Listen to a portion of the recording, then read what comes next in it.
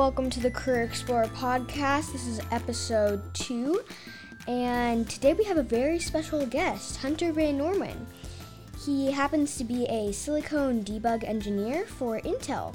He grew up in Orman, Utah, and graduated from Brigham Young University, majoring in electrical and computer engineering. And he also happens to be my uncle. Good to be here. So tell me about what you do in your job. So what is a silicone debug engineer? So a silicon debug engineer, after the CPU has been designed and sent off to fab, it comes back and I'll test it and tell them why it doesn't work or why it doesn't run faster. Oh, that's pretty interesting. So you basically get to work and try and find out the flaws. Yeah. In what's happening. Okay. Yeah. I solve puzzles for a living. What do you enjoy most about being a silicone debug engineer? So the puzzles that I was talking about, I really like that the problems that I'm solving aren't something that there's an answer you can go look up. Nobody knows. And I get to solve the mystery, figure out why this is doing that, or etc.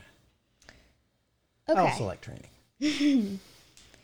So, what do you enjoy least about your career, if there's anything? So, probably the bane of my career is noticing how many times people don't talk to each other. I mean, most of our problems end up happening because this guy didn't talk to this guy, and they both made an assumption, and it didn't work out. Oh, okay. That makes a lot of sense. That would be, kind of hard to work with. So, share with me, your most memorable story from your career. Oh, that's difficult. So I can't share a lot. There's a lot of things that I can't share because our details of what went wrong are kind of top secret to the company. But one quick story was I was teaching somebody how to use this tool, and it looks on the chip and says, what's the most likely thing that could be wrong if you know that it's from this place to this place. And he tried and said, it's just not working for me. And I'm like, well, did you do what I told you to do? And he said, oh, yeah. And finally I said, okay, show me exactly what you did. And there was 5 blocks on the chip. And by default, the tool runs on all 5 blocks. But you can give it a special flag that says, hey, just work on this sub-block because it'll run faster. And he had taken my run, the example, and he had left that block in here. But his problem was in a different block. And so he was running on, cluster ooh. And that was a time that I actually did kind of blow up because I'm like, I just spent a day trying to debug with you, and you just ran it on the wrong block. Wow. That's a little frustrating. Then, let's go into our next question. What education and career path would you take to get this job? Or what? The one I did take? Yeah. I went as an electrical and computer engineer at BYU and studied heavily in the computer architecture and design courses in that section there. It's quite possible to get this job with a bachelor's, but it's a bachelor's in engineering. Okay, so then, is there anything different you would have done? That's rough. I actually was really ready to be done with school and be doing real problems.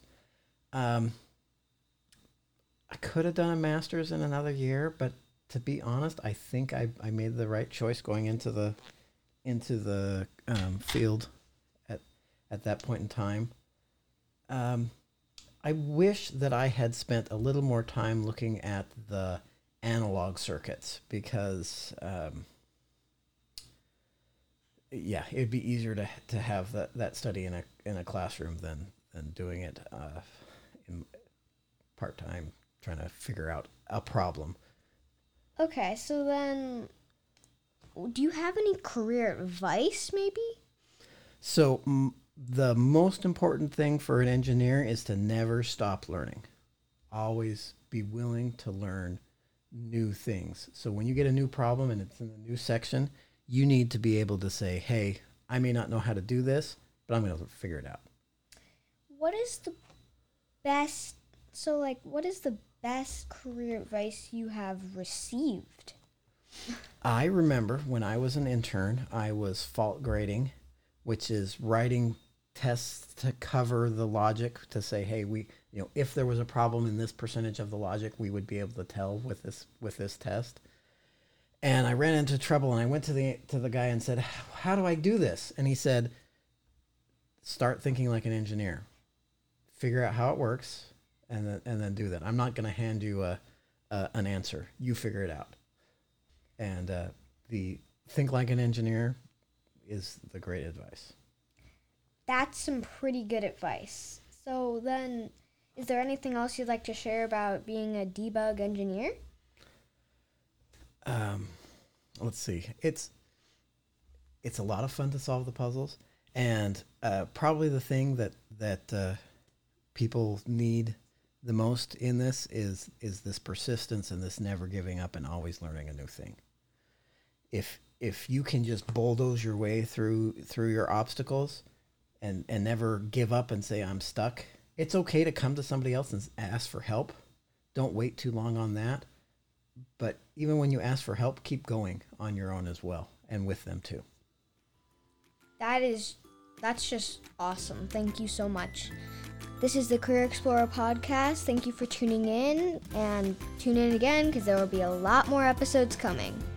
Thank you for interviewing me. Bye-bye. Bye.